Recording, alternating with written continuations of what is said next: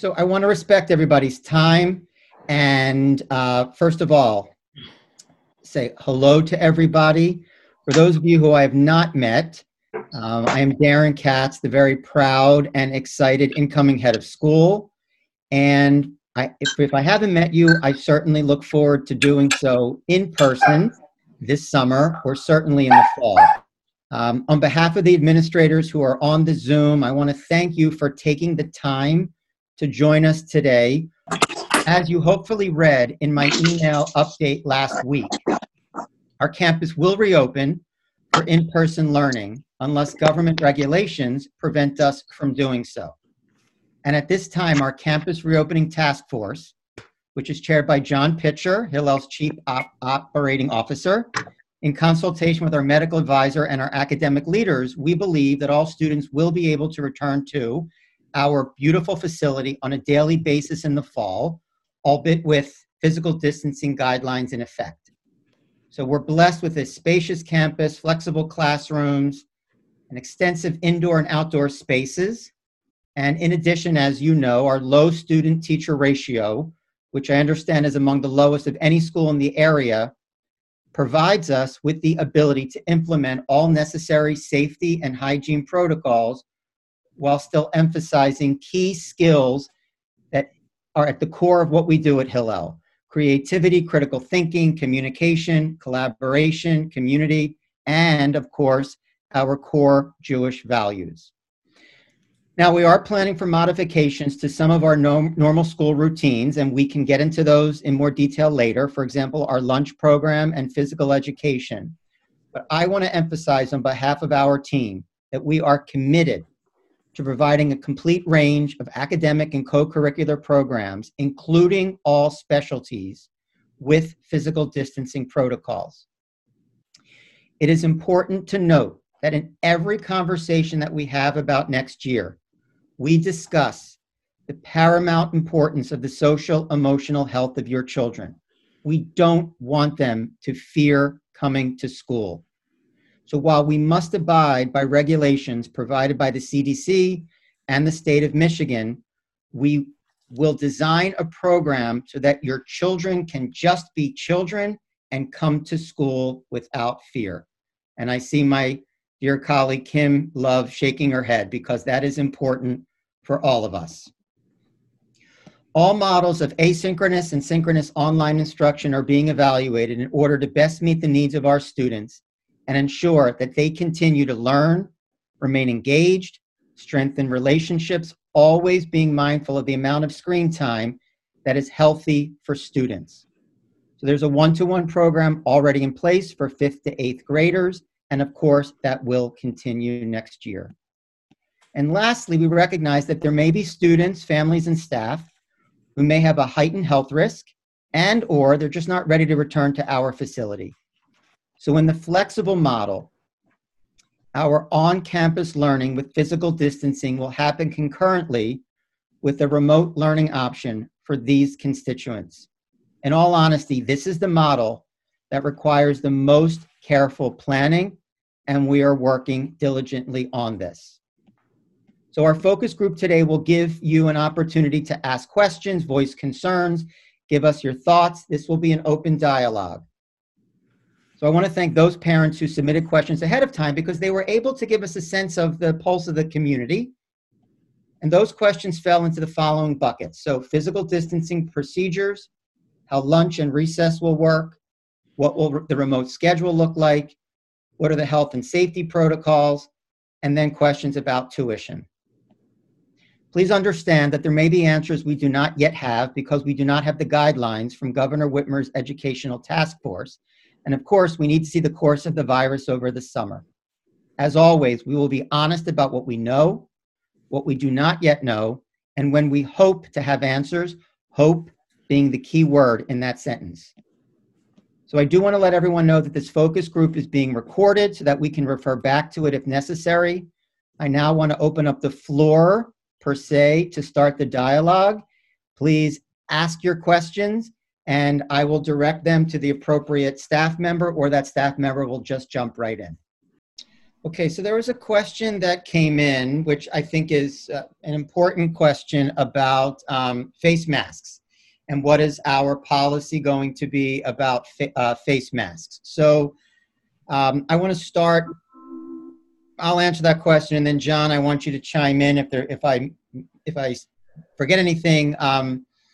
So we will be, as part of the 2 questions that are in the survey that you will get tomorrow, we'll ask about your personal preference as a parent, and I want to stress the word preference, or concerns about your child wearing a face mask at various points throughout the day. We ultimately will make the decision on masks based on data, based on information that we get from our medical advisor and what the state's recommendations are. I will tell you that every few days there is new information that comes our way. Today we received a pretty extensive packet that is being distributed to Canadian schools, so not that far from Detroit. And I actually skimmed through it pretty carefully, and that particular document is not suggesting that students wear masks throughout the day. I'm not saying that's the way we're going to go. I'm just acknowledging that this is a very complicated situation. The school will ultimately be making the decision. We haven't made that yet, but we'll be making it very carefully using those criteria and those advisory bodies that I spoke about. John, I don't know if there's anything else you want to add or if that kind of covers it. No, well said, Darin. Nothing to add. Lisa in the chat, if we can be flexible, read the virus, can't we be flexible at having online learning on very cold snow days instead of just canceling class?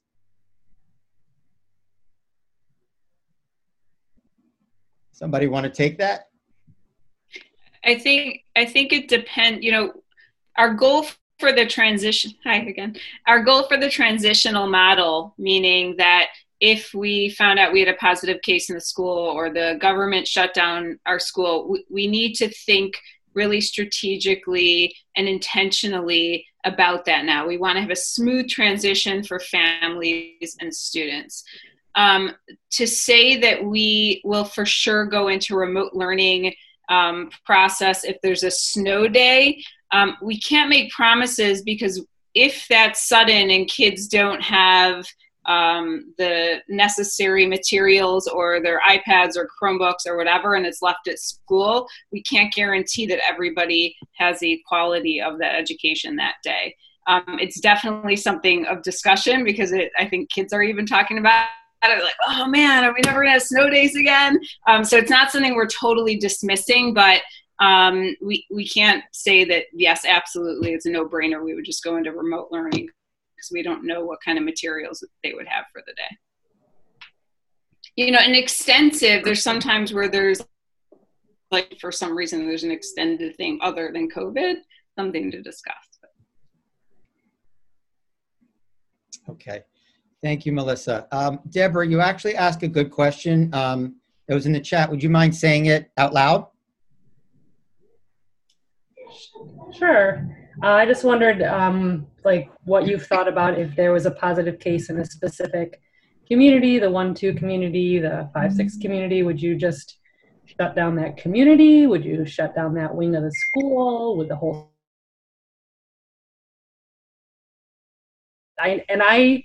Believe me, I know that you guys don't know what's going to happen in 20 minutes from now. So I'm just wondering what you're thinking today as of 7, whatever it is. Hey, Deborah, we've thought about that, and ideally we would only like to shut down the part of the school that's affected. I think it would just depend on the circumstances. Trying to keep kids in the bubbles, or whatever the Hebrew word is for bubble, Darin, that you taught us this morning. Keeping them in that would better allow us to possibly have that. Just shutting down one part of the school because an infected student will not have traveled in many other parts. So, but we probably have to rely on our medical advisors to see if we could do that or not. And we'd have to be concerned about the staff too, how far reaching they were in the school that particular day. So that actually brings up more questions. I'm glad you said that. So, so it sounds like part of the plan is keeping kind of communities contained and not moving them through the school, maybe not using the lunchroom. Is that what I'm hearing you say? Absolutely not using the lunchroom. All the guidance out there says we should be not having big groups of students anywhere. So all lunches will be either in their classroom or, if weather's permitting, maybe even outside. I'll make a plug for another app we're looking at, and that's a lunch-related app.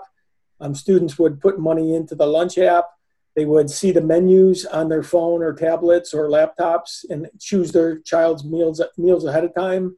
The meals tickets will be printed out, and your child's name would be on a sticker on the meal that's delivered to their classroom. We would also have a list of all the meals going to that classroom. We'd be using staff or possibly volunteers. We're not sure if we'll have volunteers in the building, but making sure the staff can get all the meals to the children on a daily basis. I can add on to what John's saying also for just what the day might look like. So our goal is to have students move as little as possible. That gets a little bit more complicated in 5th through 8th grade because there are classes that are leveled based on what we know is best academically. So they will be in the, I don't know how to say it, bubbles. Someone will. What is it, Amira? Buot. As much as possible so that we are keeping those sort of pods together. But in 5th through 8th grade, we're also going to balance the academic and developmental needs of the kids and see the best way that we can do that for classes like Hebrew and then as they get older in math. So, no matter what the recommendations are, we know that they should not be traveling through the whole school. So they will be within a certain area of the school, in their community, and then within that community, even travel as little as possible throughout the day. Again, not only do we want to balance their academic needs, but their social emotional needs. Middle schoolers can't see the same 16 people for an entire year. That's just not how they function, and we know that that's not good for them. So we're also thinking of ways that they will be able to see, people outside of whichever classes they're in. And I'm hoping that kids will have much fewer issues going outside for recess now that will be a key component of being able to play and see whoever they want. So we're also going to, maximize their time to spend outdoors, which is much less of a concern than being indoors.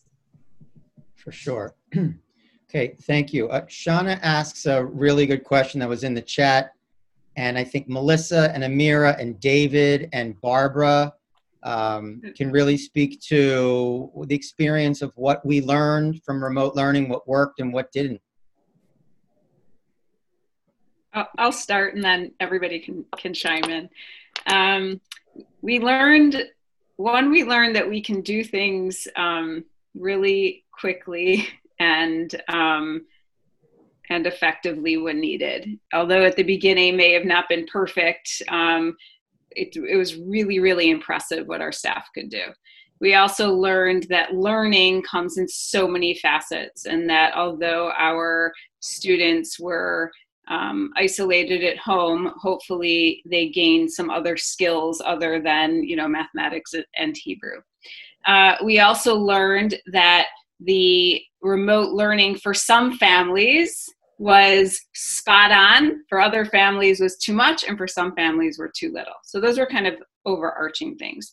But theme-wise, what we learned was the more synchronous or one-on-one with children to teacher, the more successful or the more connected our students felt socially, emotionally, and academically. So small class sizes. So at one point, our 5th through 8th, there were a couple classes that were really large, and that wasn't working well for a number of reasons.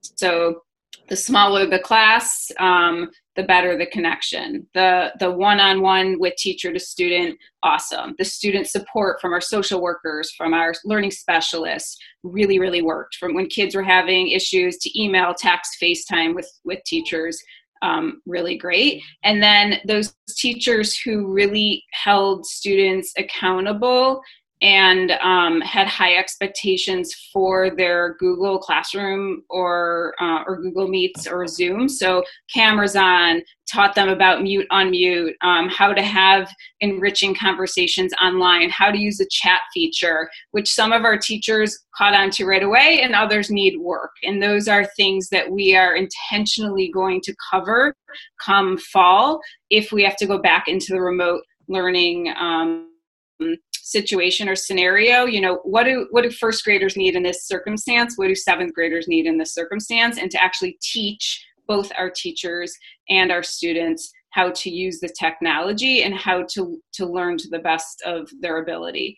We also learned, and I'll stop and you guys can chime in, you know, some people really cherished and loved that Friday day off, and some people really thought that why aren't we having, you know, formal school that day? And those are things that we are all tweaking and working out. So those are the things that stick out for me.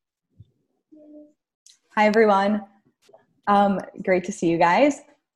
I'm going to echo a little bit of what Melissa said and then kind of add as well. For me, the greatest lesson, and I think for many of us, was the strength of the Hillel community. And just how much that community means in a time like what we experienced in the last few months. In terms of the classroom, what I discovered through my own 8th grade class and with my colleagues and speaking with some of the teachers is that I think skill-based learning works really well remotely, particularly when it's matched with a complementary second platform that you can use in addition to whatever Google Meet or Zoom. So for example, in my classroom, I used Nearpod in conjunction with Zoom or Google Meet, and it worked really beautifully. And conferring, a number of teachers shared that conferring one-on-one with students, actually, they were able to give more particular feedback for students who were engaged fully in the process and attending class. There was a meeting that Melissa led with the curriculum coordinators, and it was fascinating to hear that across the board and across the grade levels, the greatest challenge was facilitating discussions, and this is an area of growth. You know, whether it's called a turn and talk or it's called chavruta, it's like this essential need of the human element of learning and thinking together and collaborating. And I think that one of the challenges over the summer is partnering with Marnie and continuing to grow our bank of resources to make sure that we can help students not only have the interaction online with their teachers, but also have academic, meaningful conversations with their peers. Can I just add, Shauna, that connected to your, I know you put in the chat earlier about the Jewish life and tefillah, we had some things we learned there, tweaking, connected to what Melissa and Amira said a little bit about size and the way we bring that over, those opportunities for students. Really, we jumped into it with just how can we get something out there that kids have an option to, and we learned that if we can really focus it to ways that are smaller groups that are on a regular basis, that are student-led, those really increase the meaning and also the student engagement in tefillah and also in some of the Jewish life experiences. So we're looking at ways to really bring those to smaller groups and ways that students can take leadership opportunities in those on a regular basis. I think will really enhance those activities both in Jewish life and in prayer spaces. I want to jump in for 1 second with the tech piece. We learned that all of the technology tools we use were adapting on the fly just as much as we were. And earlier this week, Google Meet rolled out a whole slew of tools that are going to do a fantastic job enhancing remote should we need to go there. We also ran into things like YouTube links. Some worked, some didn't. So we have platforms that we're putting in place to ensure a smoother transition to those kinds of things. And the teachers did a fabulous job of adapting and learning, they're also, and Melissa and Darin can speak to this, part of the teacher summer learning is to learn more about how to effectively use the tools that we know we're going to need at some point next year. Everyone pretty much covered it, clearly. But the last thing I'll say is just tagging on to something Melissa said, is that the structure was really important. And we will make sure that there are structures that kids do in school that I don't think they continue to do when we were remote. And we will make sure, especially for 5th and 6th graders next year, because a lot of them are just learning how to fill out their planner and use it as a checklist for their homework and things like that. So making sure that continues if we need to transition to remote learning will be especially important for the middle schoolers. As well as knowing the structure, like having that specific schedule for them, I think worked really, really well. And so having them understand their structure and know it and be able to use it will be something that we'll continue and also build on.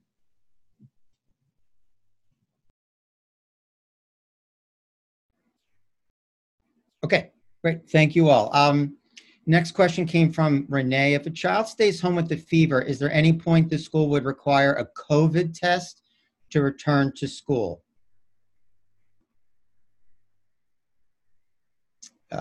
So John, do you want to take that, or I can? Sure. I'll try. I'm obviously not a medical expert. First of all, I'm not sure we would know a child is home with a fever unless we sent them home with a fever. So that would be the first step to make sure the parents, and we'd have to trust that the parents are trying to do their best to determine that it's not COVID. I certainly think we'll be encouraging parents to think hard about the condition they send their kids into school, and hopefully they'll understand the effect they'll have on everyone else, or possibly even a shutdown of the school if they send in a sick child. But on the other hand, we're not going to freak out every time a kid gets sick at school. I mean, it's flu season, it's cold season, kids get runny noses, kids get stomach aches. We're not going to assume that every time that happens that it's COVID. And get ready to shut down the school, but we're gonna have to rely on our medical advisor for some of these policies. I hate to keep falling back on that, but it's just the truth. We need experts to tell us what to do. Okay, thank you, John. Alyssa had a question. Some schools around the country are starting earlier than planned. Is this being discussed? So I'll start, and then Melissa, I'd like you to chime in from an earlier focus group. I thought you had a wonderful add-on to what I said. So I will, without making any promises, what I will say is that nothing is being ruled out. Again, I've been on more webinars and reading more articles than I ever would have anticipated. And the trend and the advice that I'm seeing now is that schools are not opening up earlier because they are giving that much more time for the virus to reach its lowest level possible. So again, nothing's being ruled out, but at this time, we do not have plans to open up school early. Thanks, Darin. Before I answer the question, I just want everybody to know that the questions being presented tonight are things that are on your mind. It's an overall theme. So it's comforting to know that all these things are on everybody's mind. So just to add on to Darin and what's being recommended, we also feel strongly that because there's so much change happening, and that the Ed Task Force that I'm leading that will determine what kind of training and professional development our teachers need, we really need that time in August to make sure that our teachers are prepared to provide the best learning environment and understand how to use the space and understand how to do the transitional model and understand how to do the flexible model. So it's critical that we have that time for them. Okay. Thank you, Melissa. Lisa, any thoughts about the 6th grade Shabbaton, 7th grade DC trip? Are we going to try to get those in before Thanksgiving or hope for the spring?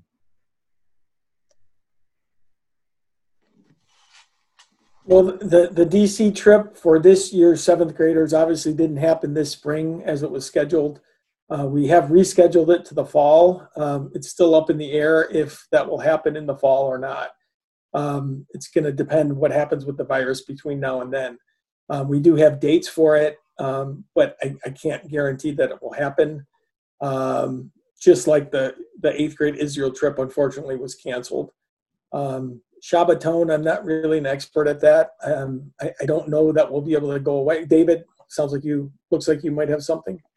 I probably agree with what you're going to say, John, which is at this point, we don't know really enough to, other than being optimistic and that there's a lot of time outdoors, but going away overnight, may be challenging. Lisa, it's the same for like next year's 7th graders. So like Evan's DC trip, our hope is that we'll go because we're still planning to go in the fall with this year's, kids who were supposed to go. So the plan and the hope is to go, and just like 75% of the questions, we just don't know yet. But it's our goal is to make everything and anything that can happen safely, obviously. And just so you know, total transparency, that we're going to have to make a decision by the end of July on this fall's trip for this year's 7th graders going into 8th grade. The rescheduled trip, we're going to have to decide by the end of July, so you'll know something by then. Just also want to jump in that for this year's 6th grade and 7th grade would be in the spring, I think. Correct. So that also, we realize that the way the trip has run in the past, it's 4 kids in a room, 2 kids sharing a bed, that, we've already, I think Nicole's reached out to the hotels, can we do, each kid having their own bed with a cot. So, I don't know what that will do with costs, having 3 kids in a room instead of 4, but, it's up in the air also. If you've looked at what are considered to be high risk activities versus not, staying in a hotel is actually considered to be lower risk. It's the number of people in a room. That is for example, Barrack, the school that I am leaving tomorrow, we canceled our Israel trip in the fall, a 3-month study abroad program, not because of the flight, not because of the tours, not because of the trips. It's because of the dorm situation and the number of kids who would be living with each other in a dorm. So if we can work with the hotel to limit the number of students in a hotel room, I think that would move this in a positive direction.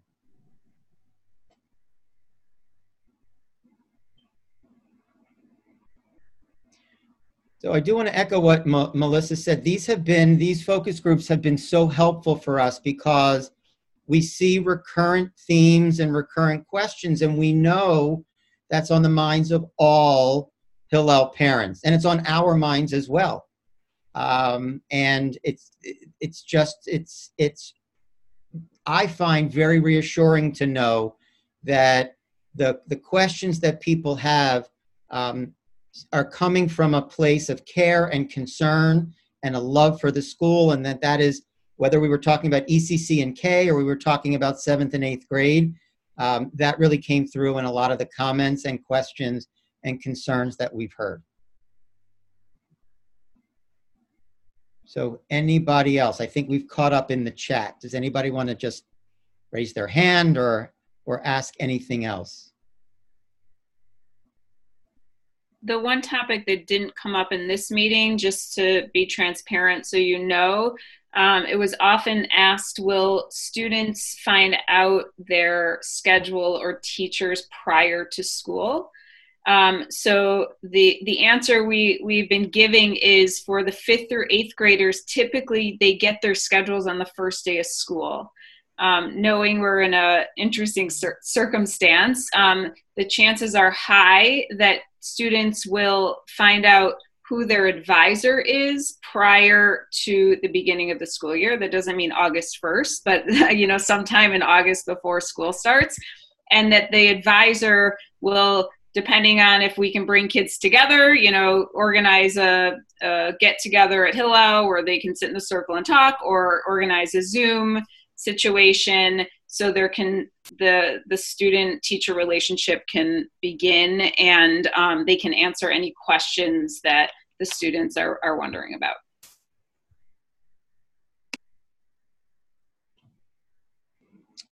Okay. So there was a question that came up in the 3rd, 4th grade focus group, or was submitted as a question, and I know that it was submitted again, just about if we are remote at some point, what would be the policy on tefillah and behavior in tefillah? So David and Amira, I'm sure you want to chime in about that. Great. So I can start. We sent out a tefillah expectation, but I think we now know from the experience that being able to address and talk with kids about tefillah expectations on Zoom when we're together in person will definitely help, and so that we can share with students what the expectation is, what it looks like, camera on, camera off, talking, taking leadership roles, kind of what I said earlier, engaging students in the leadership of the tefillah, and also the smaller groups of the tefillah will definitely make a tefillah difference. Also, the tefillah happening on a regular basis. We're not sure exactly how often or length should it go back to remote learning, but it will be on a regular kind of schedule with a clear expectation in a smaller group, so that students feel more responsibility and engagement to the tefillah that's happening. It may sometimes look more like a standard tefillah, and it may sometimes look less like a standard minyan tefillah, and I think those options will also give students increased engagement. Okay. And I can just add in, Deborah, to your comment in the chat where you mentioned, I'd like to recommend different types of tefillah for kids. I think a variety of options would go a long way.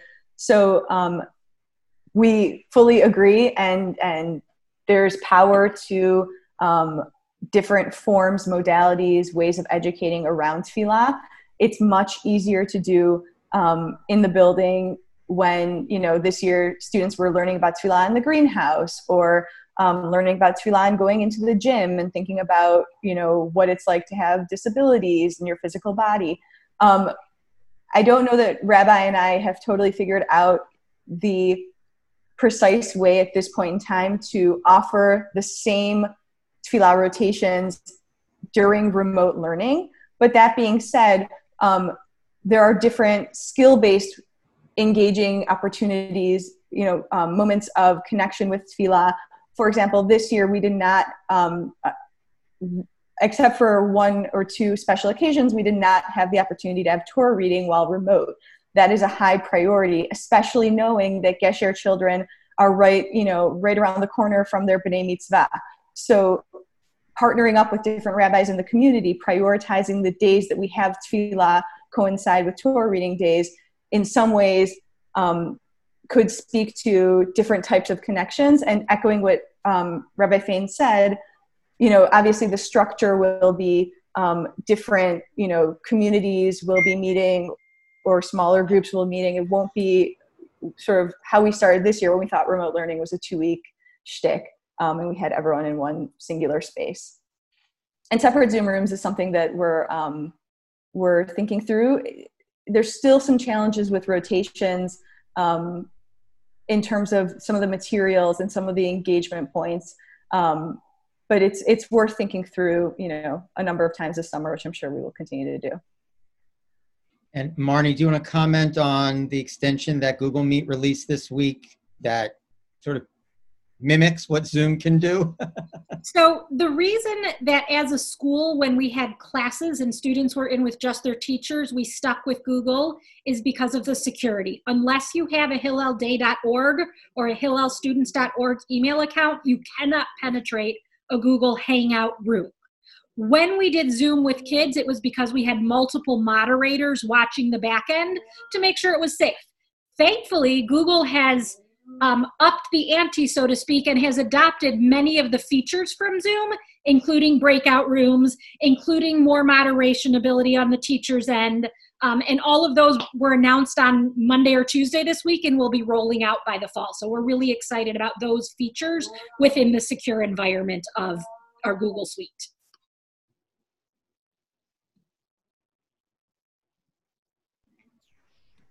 Okay. As I'm watching the clock, we're coming up close to 8 o'clock, and I just wanted to know if anybody else had any additional questions or comments.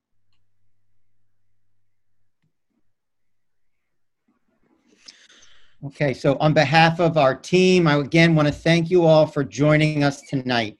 These focus groups have been thought-provoking and helpful, and just have given us an opportunity to hear what you as parents have as questions and concerns. We appreciate your time, and what we promise you is that we are continuing to work very hard to provide those answers, and we will communicate with you on a regular basis and tell you what we know and what we don't know, recognizing that next year is going to be all about flexibility, an assumption of goodwill, and a sense of humor, and probably somewhat changing on the fly. But as a community, we've gotten through the past 3 to 4 months together, and we will continue to do so in excellent fashion going forward. So thank you all for being here. I'm happy to meet those of you who I've not met yet, and I can't wait to meet your children in the fall. Thank you, everybody. Thank you for being here. Thank you. Bye, everyone.